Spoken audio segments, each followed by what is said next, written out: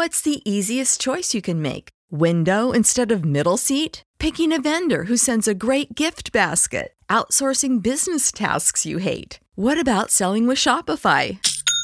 Whether you're selling a little or a lot, Shopify helps you do your thing, however you cha-ching. Shopify is the global commerce platform that helps you sell at every stage of your business. From the launch your online shop stage to the first real-life store stage, all the way to the did we just hit a million orders stage. Shopify's there to help you grow. Whether you're selling scented soap or offering outdoor outfits, Shopify helps you sell. Wherever and whatever you're selling, Shopify's got you covered. Sign up for a $1 per month trial period at shopify.com/try. Go to shopify.com/try now to grow your business, no matter what stage you're in. Shopify.com/try. Prescription products require completion of an online medication consultation with an independent healthcare provider through the LifeMD platform and are only available if prescribed. Subscription required. Individual results may vary. Additional restrictions apply at lifemd.com. Read all warnings before using GLP-1s. Side effects may include a risk of thyroid C-cell tumors. Do not use GLP-1s if you or your family have a history of thyroid cancer.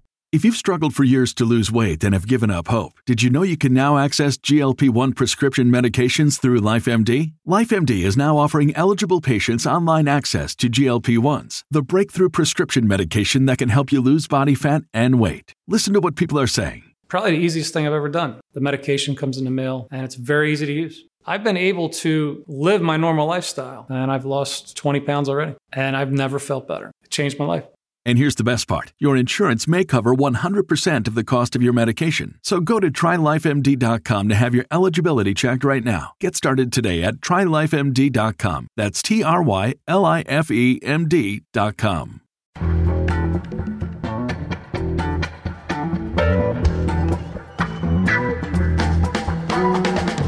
From The Nation magazine, this is Start Making Sense, political talk without the boring parts. I'm John Wiener, and here comes the next financial crisis. Trump has taken credit for the stock market going up. Now that it's going down, does he get credit for that too? Nomi Prins will comment. Also, remember when Trump said we should get fewer immigrants coming here from what he called shithole countries and more from places like Norway? We'll ask Ann Jones about that. She lived in Norway for a couple of years recently. We'll ask her what might happen if Norwegians actually did come to the United States. But first, let's talk about treason. For that, we turn to Joan Walsh. She's the nation's national affairs correspondent and a CNN political analyst. She's also the author of What's the Matter with White People? Finding Our Way in the Next America. We reached her today in New York City. Joan, welcome back. Thanks, John. Happy to be with you. Well, Donald Trump gave a speech to factory workers in Blue Ash, Ohio on Monday, where he complained that the Democrats didn't clap for him during the State of the Union speech. He said, quote, "Shall we call that treason? Why not?" Close quote. Do you think it's treason not to clap for the president? Of course it isn't. Everyone knows it isn't treason, except maybe Donald Trump. I don't know what he knows. But, you know, it's a new low. I've seen Republicans, and I know Sarah Sanders has said, oh, he was joking. It doesn't matter. It doesn't matter for a couple of reasons. First of all, he also called them un-American and said they didn't love our country. So he was going for a very sharp dig. And secondly, he has degraded our language and our sense of justice and the law for 2 years or more. And we can't keep giving him a pass or saying, oh, that's just the president. This man has threatened to lock up his political opponent, Hillary Clinton. He has told the Justice Department to investigate her, to go against her. He has berated his own Attorney General, Jeff Sessions, a man who is as right-wing as they come, for not protecting him and for not staying involved with the Russia investigation when it was obvious he had to recuse himself because Sessions lied. So we are seeing a man who, you know, he's a toddler, but he's also an authoritarian. He looks like he would be more comfortable in Vladimir Putin's shoes or in Erdogan's Turkey than running a democracy in the United States. I'm going to go back just for a minute to the White House spokesman who said on Tuesday morning that the president was just kidding when he said it was treason not to clap for him in the State of the Union. We have the clip of Trump's speech. Let's listen. You're up there. You've got half the room going totally crazy, wild. They loved everything. They want to do something great for our country. And you have the other side, even on positive news, really positive news like that, they were like death and un-American. Un-American. Somebody said treasonous. I mean, yeah, I guess why not? You know, can we call that treason? Why not? I mean, they certainly didn't seem to love our country very much. So the White House spokesman said Trump was speaking, quote, tongue-in-cheek. Joan, did it sound to you like that was tongue-in-cheek? No, it didn't. It sounded like he was agreeing with, I don't know if it was a person in the audience that he heard it from. I don't know, if it was someone else. But he had the opportunity to say, well, treason, that's going too far. I wouldn't do it, But he endorsed it. He said it twice, John. And so, this desire from the White House to periodically give this guy the benefit of the doubt when he has proven time and again that he doesn't deserve it, especially on these questions of civil liberties and freedom. Sarah Huckabee Sanders has zero credibility. She should be ashamed of herself. She goes out there and lies. At least Sean Spicer looked a little bit embarrassed, like sometimes he knew he was lying. Yes, he did, didn't he? She's brazen. Well, now for something else. According to the New York Times on Tuesday, Trump's lawyers do not want him to sit down for an interview about his Russia dealings with special counsel Robert Mueller. His lawyers are, quote, concerned that the president has a history of making false statements, close quote. Does that mean Trump's lawyers think he's a liar? That's pretty much what it means, yes. He has a history of lying, and they know it, and they don't feel that he could even control himself long enough to sit down with Robert Mueller. It's a really astonishing thing. I've heard people refer to this as that Mueller is setting a perjury trap for the president. There's no such thing as a perjury trap. Go in, tell the truth. You can't perjure yourself if you're telling the truth. There's a lot of concern that he doesn't know what other people have already testified. That's the way these investigations work. But if you tell the truth, you'll be okay. So it would seem to suggest that he either can't or won't tell the truth, that the truth is incriminating, and his lawyers have now overruled him, or most of his lawyers. I just want to point out, Trump has said he wants to do it. Maggie Haberman writes in the Times, Trump's penchant for bravado has been a factor that his lawyers must contend with. The president has bragged to some aides that he would be able to clear himself if he just talked to Mr. Mueller's team, quote, I'm looking forward to it, actually, Trump told reporters at the White House last month. So what do you make of that? He's delusional. I don't know if he believes what he's saying there. Honestly, John, I'm comfortable calling him a liar because he does lie so often, but we also have to acknowledge that sometimes he's delusional, so he might have moments where he feels like he would be in the clear, where he feels like whatever he did, he was entitled to do it. So I don't know who to believe here, except to believe the Times reporting that his lawyers think it's a bad idea because they know that he is not going to help himself and that he may very well lie.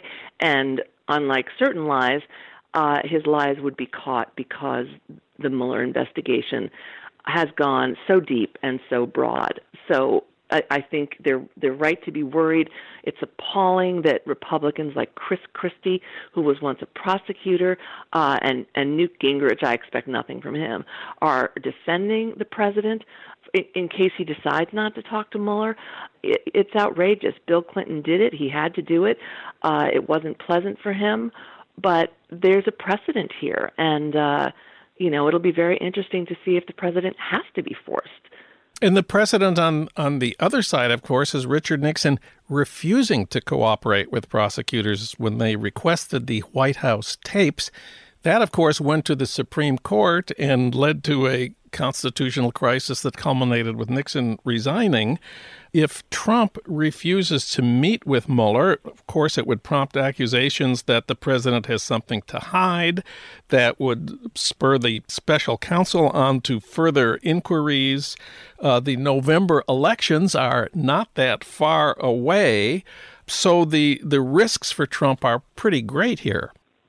It's a very bad look for Trump if he doesn't talk to Mueller.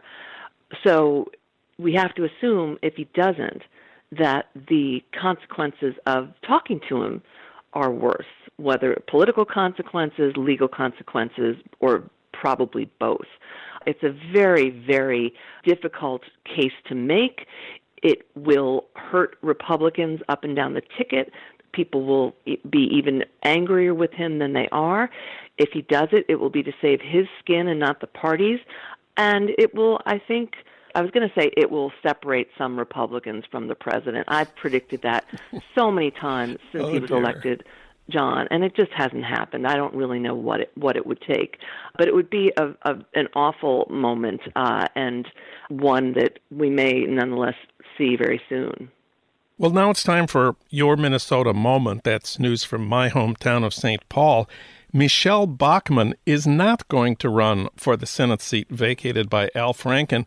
A couple of weeks ago, she announced she had asked God whether she should run, and she said over the past weekend, quote, "It became very clear to me that I wasn't hearing any call from God to do this," close quote. This means God did not want Michelle Bachmann in the Senate. Shouldn't that be headlines? I think she's such a marginal character at this point, and would have had so small a chance of winning even the nomination that it didn't register because nobody was worried about it. For agnostics, for those of us who believe in God, it's a good time to say thank you, God. But for other people, I think it's just another laughable moment in the annals of the increasingly irrelevant Michelle Bachmann. Can we talk for a minute about your move from MSNBC to CNN? It all happened on December 24th. MSNBC told you they were not renewing your contract. You had been a contributor there for 12 years, and Twitter went crazy. You are the first person I ever knew who was actually trending on Twitter. Hashtag keep Joan Walsh. Chris Hayes and Joy Reid tweeted support for you, and by that evening, CNN had hired you. What was the whole thing like for you? It was surreal. It was not quite the 24th, but it was the Friday before Christmas that they told me they weren't going to renew my contract. That was the 22nd. And yes, within 24 hours, CNN had made me an offer. And yes, in the intervening hours, I had never seen myself trend either. And it was mind-blowing. I was getting ready for a dinner party that Saturday night. I was trying to stay off Twitter. My daughter was trying to keep me off Twitter. She was taking pictures of me and posting them to Twitter, saying things like hashtag keep Joan Walsh peeling potatoes, keep Joan Walsh cleaning the kitchen, reminding me what I was supposed to be doing and not, obsessing on social media, which was really helpful. And I just am incredibly grateful for the outpouring of support. We can complain about Twitter. It does terrible things. It's got a terrible bot problem. It doesn't deal with either Russian bots or real live Nazis as well as it should. But I've been on actively for almost 10 years. I do have a following, and I think that MSNBC's decision, partly coming before Christmas, and also I think letting go of a progressive woman of a certain age at a time when the resistance is female, there's a real perception of the lack of women in high places in media. It's getting better, but it's still not good. We've had revelations of sexual harassment in the industry, which we know has thwarted the careers of many women. So I think there was a real sense of protection of me among women, some of whom know me and spoke out on my behalf, and some of whom only know me from TV but think that I was treated unfairly. And so it had a happy ending. I love CNN. I'm having a great time. Joan Walsh, watch her on CNN, read her at thenation.com. Thanks, Joan. It's always great to have you on the show. Thanks, John.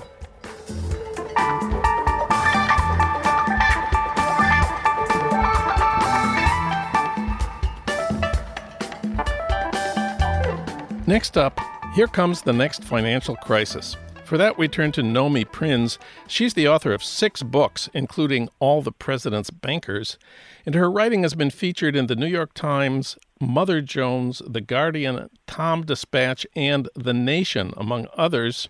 Nomi Prins, welcome. Thank you so much.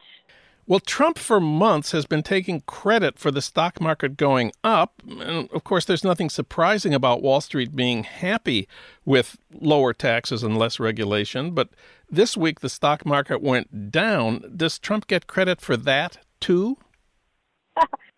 Well, Trump has been surprisingly tweet quiet since the stock market went down by about 2,000 points between Thursday and Monday. I think he, there are things that might actually shut him down for a minute. He's not taking credit for the downside. He did certainly take credit for the upside, and if the markets go back up, I'm sure he will be back again to take credit. But the reality is the markets are indicative of not the real economy, but the level of capital that's available for the most part to the speculative classes. I mean, there is a percentage of other types of citizens who have some money in it, but for the most part, the bigger movements tend to happen because there's capital available to the more speculative groups of companies and individuals and so forth. And that's what has been pushing the stock market up high, not just under Trump, but also President Obama since the financial crisis in 2007, 2008. So the stock market goes up and down. What's the scenario for the next big crash? How might it start? What might it look like? So here's what happened since the financial crisis. The Federal Reserve stepped in and ensured that interest rates, got down to zero. And that was predominantly, although it was termed as to be helpful to the real economy, in reality, it was the largest private banks that have regular access to the cheapest money. So if rates are zero, they pretty much have access to 0% interest rate money. They turn around and, of course, don't use that same lower level for, providing mortgages. I mean, of course, they did lower to some extent, or providing credit card interest rates being lower and so forth. What they tend to do is use it for speculative purposes. And so the availability of what turned out to be $4.5 trillion worth of cash from the Federal Reserve ultimately went into the markets. It wasn't just the Federal Reserve, which was the U.S. central bank. It was a global coordination of major central banks that did the same thing. So global capital money was rendered very cheap by central banks. They added additional cash into the system because they just manufactured it. And all of that had the result of giving the largest banks and the largest corporations money to spend, which they did on their own shares and in the stock market. So the unraveling of that is how you get the next financial crash. If the money in the stock market has come to the market by artificial collaboration and different types of means, then that money it's not real. It's not long-term. It is temporary. The other pillar of what happened that didn't just put that artificial money into the stock markets was that we created, i.e. we, the powers that be, created a tremendous debt bubble. So both in public debt, in the debt that governments issue in order to supposedly finance their economies, but in this case it went towards basically weighing down corporations who borrowed it cheaply. The bigger you are, the cheaper you get money. Whether you are a bank or whether you are GE or whether you are Apple, it's easier to borrow money more cheaply when it is available if you are bigger. So all of those companies, as well as governments, borrowed money at these cheap rates, so that created a debt bubble. A financial crisis tends to start with a debt bubble popping, and then it very quickly moves on to a stock bubble popping, and stock markets tend to go down more quickly from higher heights than debt does, simply because they trade more quickly. It's a lot easier to buy and sell stock than sometimes it is to buy and sell bonds. And so the financial crisis that would happen is because all of this starts to unravel, because in reality, it wasn't based on real growth or real investment or real solid foundational economics. We have a bunch of government regulatory institutions whose purpose is to protect us from the unraveling that you're describing. Let's talk about the safeguards and how they are supposed to work. So in theory, the Federal Reserve, which I just spoke about having basically plenished the banking system, which then created all this debt and stock bubbles around it, is supposed to, as one of its day jobs, regulate the banking system. Technically, it was created, or at least some of the language was created, to enable it to have that supreme regulatory power over the banks. In practice, what has happened, not least because it was created to help the biggest banks when it was established in 1913 by the Federal Reserve Act, is that it tends to not be able to do that very well. So when we had the financial crisis in 2007, 2008, the Fed was completely asleep at that wheel. In fact, Ben Bernanke, who was the chairman of the Federal Reserve at the time, was going about saying that the housing problems that were basically visible to any really good journalist or economist who was paying attention to the figures, that actually were also in the books of the Federal Reserve. So these were not even secretive figures. There were problems in the housing industry, which meant there were problems in the assets that the banks created on the back of the housing industry's mortgages, which they basically proliferated throughout the world. And when those fell, the whole market crashed. The Fed wasn't good at noticing that. It wasn't good at doing anything about it. And this time's no different. The only difference is that instead of dealing just with mortgage-related securities at the residential level, people's mortgages, there's much more commercial mortgage problems that will be coming in because of all of this cheap borrowing, and because commercial borrowers were able to borrow more and at better rates than at this time around individuals could, and also that these corporate bubbles and these government bubbles, which I was speaking about before. The Fed is supposed to be watching that, and it's supposed to be able to regulate the banks that are involved in that. The other institutions or entities in Washington that are supposed to be looking at this stuff are the Securities and Exchange Commission, whose job it is, among other things, to ensure that the securities that trade in the public marketplace, which are related to banks and major corporations and anyone who is able to trade their stocks or their debt in the corporate marketplace, are not imbued with fraud. So instead of what happened in the wake of the last financial crisis, of finding all these institutions after the fact, after they've committed the fraud, technically the SEC is supposed to be ahead of that game and to watch for things that will accumulate. The other sort of newer institutions or entities are the Consumer Financial Protection Bureau, which was created in the wake of the financial crisis of 2007, 2008, under the Dodd-Frank Act of 2010. That was a big push by Elizabeth Warren and other senators who thought it would be good, even though technically this was part of the Federal Reserve's job to watch to make sure the banks were regulated properly so that they didn't screw over actual consumers and people, that there should be a separate entity, and it is in fact funded under the Federal Reserve's umbrella, that would specifically watch for problems that could hurt consumers, or also help to navigate problems that already occurred against consumers and help to get some of their money back. So those are some of the entities that exist that are supposed to be protecting us and the economy in general from reckless banking and other types of market behavior. So what we've seen in the last week is just a little hint of how fragile the markets can be. Nevertheless, Trump's deregulation is going full speed ahead. How fragile are the markets at this point, do you think?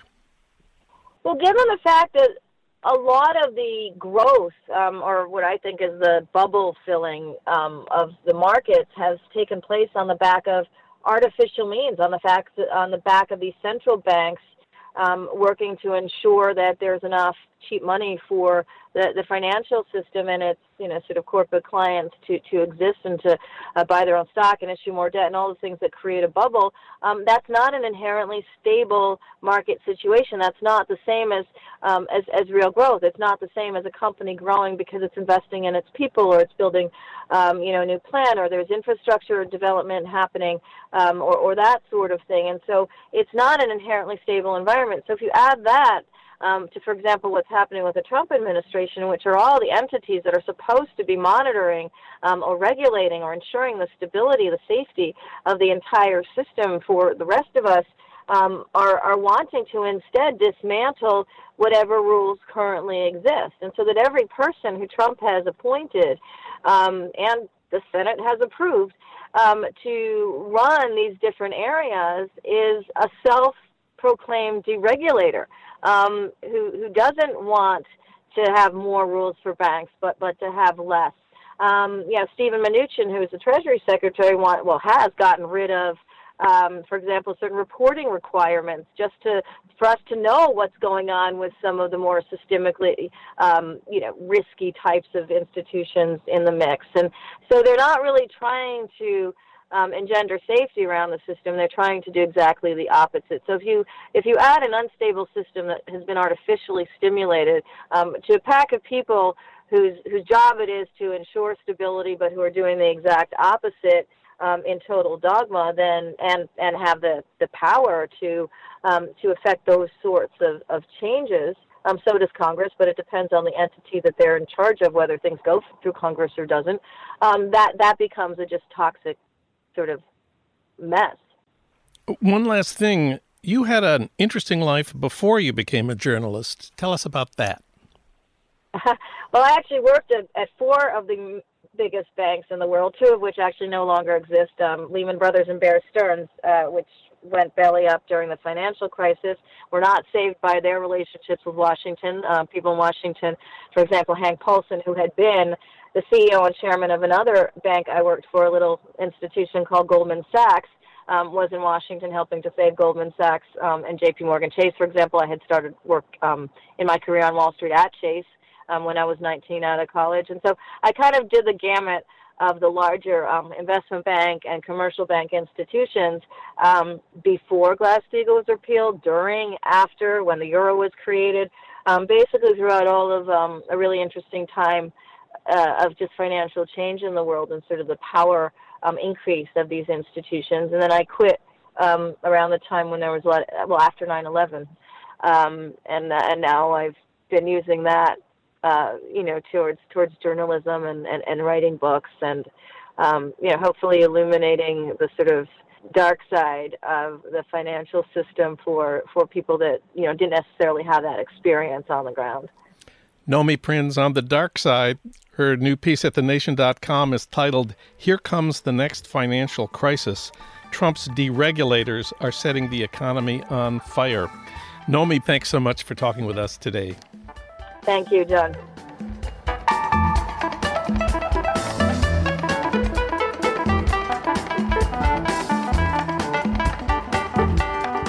We're still thinking about Donald Trump's question about immigration. Remember when he said, "Why are we having all these people from shithole countries coming here?"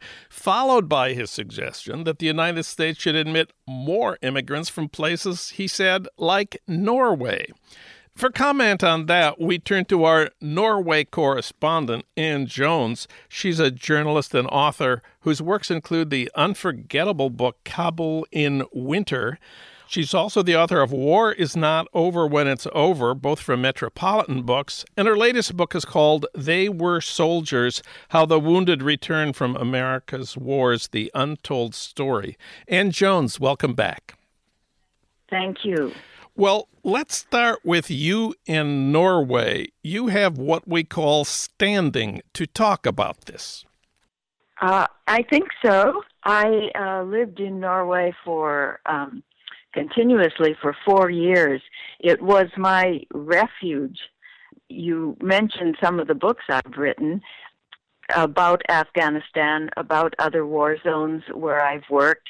about being embedded for a time with American forces to observe the injured and how the injured and wounded soldiers are evacuated and treated. I had many years of experience with warfare, and frankly, I needed some R&R, and I applied for a Fulbright fellowship to Norway, which thankfully they gave me, and I went on that brief fellowship and liked it so much that I just stayed on for several years because I needed, frankly, to live in a peaceful, happy place after being through way too much violence in the years before. So that was my recovery. I loved it there, and I loved it because of the way Norway has put itself together, because of its politics and the governance that it has managed to create for the good of all the citizens and also for their visitors, I might add. Well, there haven't been any signs that Norwegians want to emigrate to the United States, but you write in The Nation that if a mass of Norwegian immigrants did show up here, it would pose a genuine threat to Donald Trump's America. What kind of threat are you talking about? Well, an ideological threat, a threat of politics and governance. The reason that it's unlikely that many Norwegians would want to come to the United States, to emigrate to the United States, is that they are, year after year, ranked at the top of the list of happiest countries on earth. And it is because of their particular political and economic organization. This is a topic that Bernie Sanders tried kind of unsuccessfully to discuss in the Democratic debates in the last election. And it got kind of dismissed because Norway is a small country, something like 5.2 million people. But there are big lessons to be learned from there. And I think the biggest one is the importance of equality in maintaining a democracy. Norway makes real efforts through restraints upon capitalism, cooperative restraints on capitalism in Norway, to make capitalism work for all the people. They redistribute the wealth for the good of all the citizens. In the tax bill our government just passed, we redistribute the wealth upward continuously so that we are now the most unequal country in the developed world. Well, if you don't tax your wealthy citizens, you don't have the money to do anything for your country.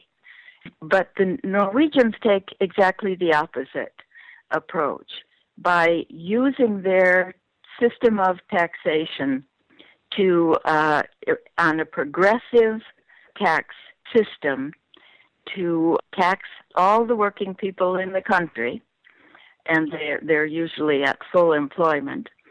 That tax money then is systematically redistributed to a universal public welfare system. And that includes education, health care, services for the elderly, the disabled. It includes affordable housing, great transportation. It includes all those things that are missing in American life and that make Americans so anxious all the time about how they're going to pay for this, how they're going to pay for that.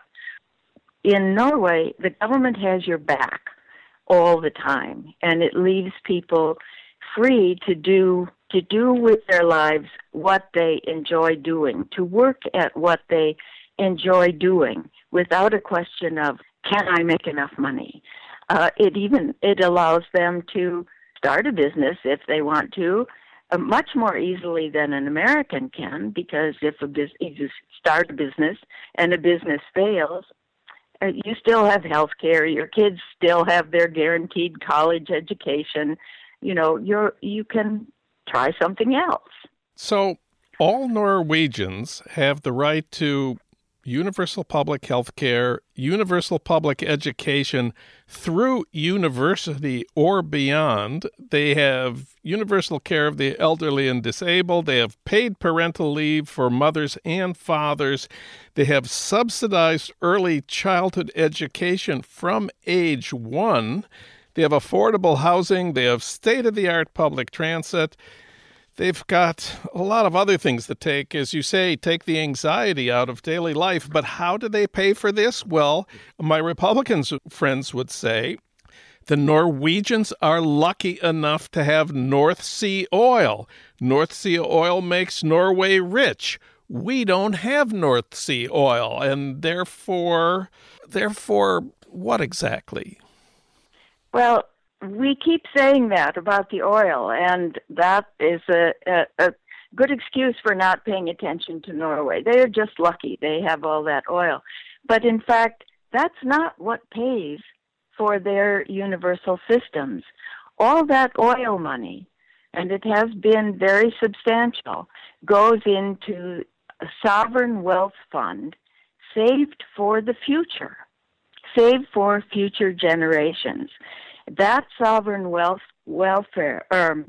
fund is now the largest one in the world, and last year it topped $1 trillion, and it's still rising. But it is controversial. It has always been controversial in Norway because Norwegians are such strong environmentalists. So now with the drop in oil prices and oil production, Norway has been phasing out of North Sea oil. They'd be happy to get out of it, actually, because they care so much about the environment. But in any case, as I said, they save that money for the future. And what pays for their welfare system is the taxes of the working citizens.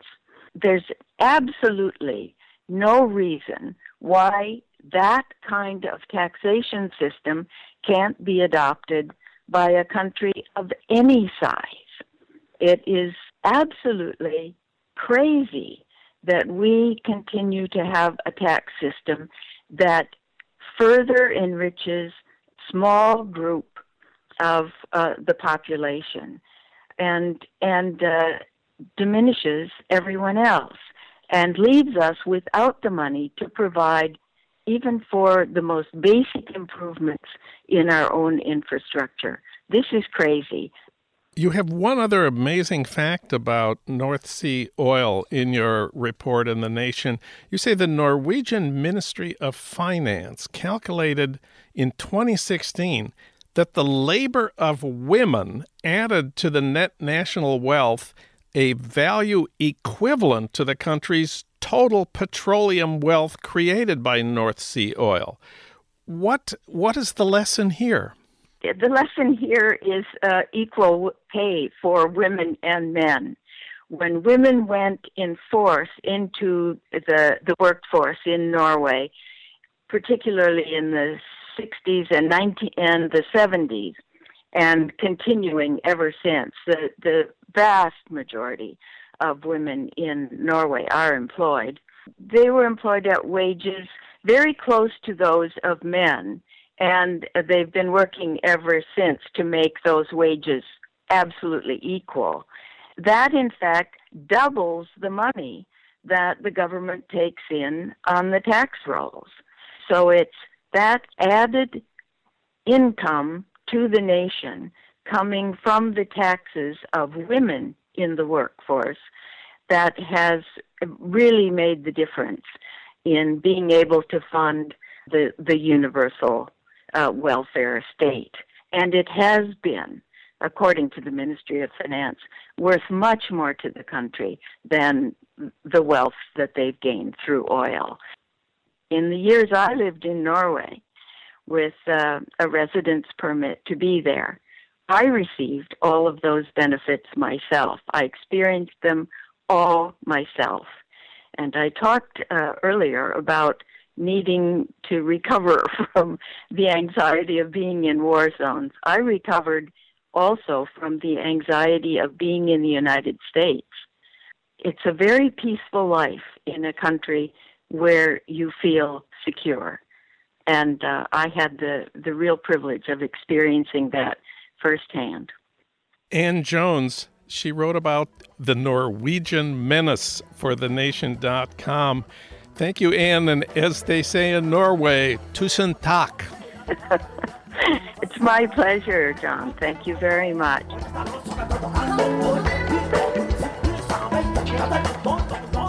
Finally, a word about Dave Zirin's Edge of Sports podcast, where sports and politics collide, hosted by the sports editor of The Nation, and featuring Dave Zirin's interviews, his commentary, and his rants. So even if you're a sports fan who hates politics, or a political junkie who hates sports, you'll find something to love in this podcast. It's posted every Tuesday, now at thenation.com/Edge of Sports.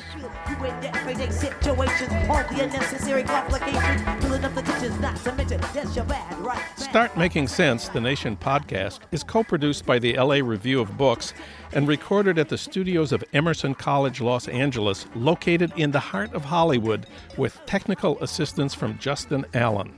Our show is recorded and edited by Lyra Smith. Alan Minsky is our senior producer. Frank Reynolds is our executive producer. Annie Shields is our engagement editor. Katrina Vanden Heuvel is editor and publisher of The Nation. Our theme music is from Barcelona Afrobeat, licensed by Creative Commons. Find out more about Start Making Sense at thenation.com and subscribe to Start Making Sense at iTunes, Apple Podcasts, or wherever you get your podcasts. I'm John Wiener. Tune in to Start Making Sense next week for more political talk without the boring parts.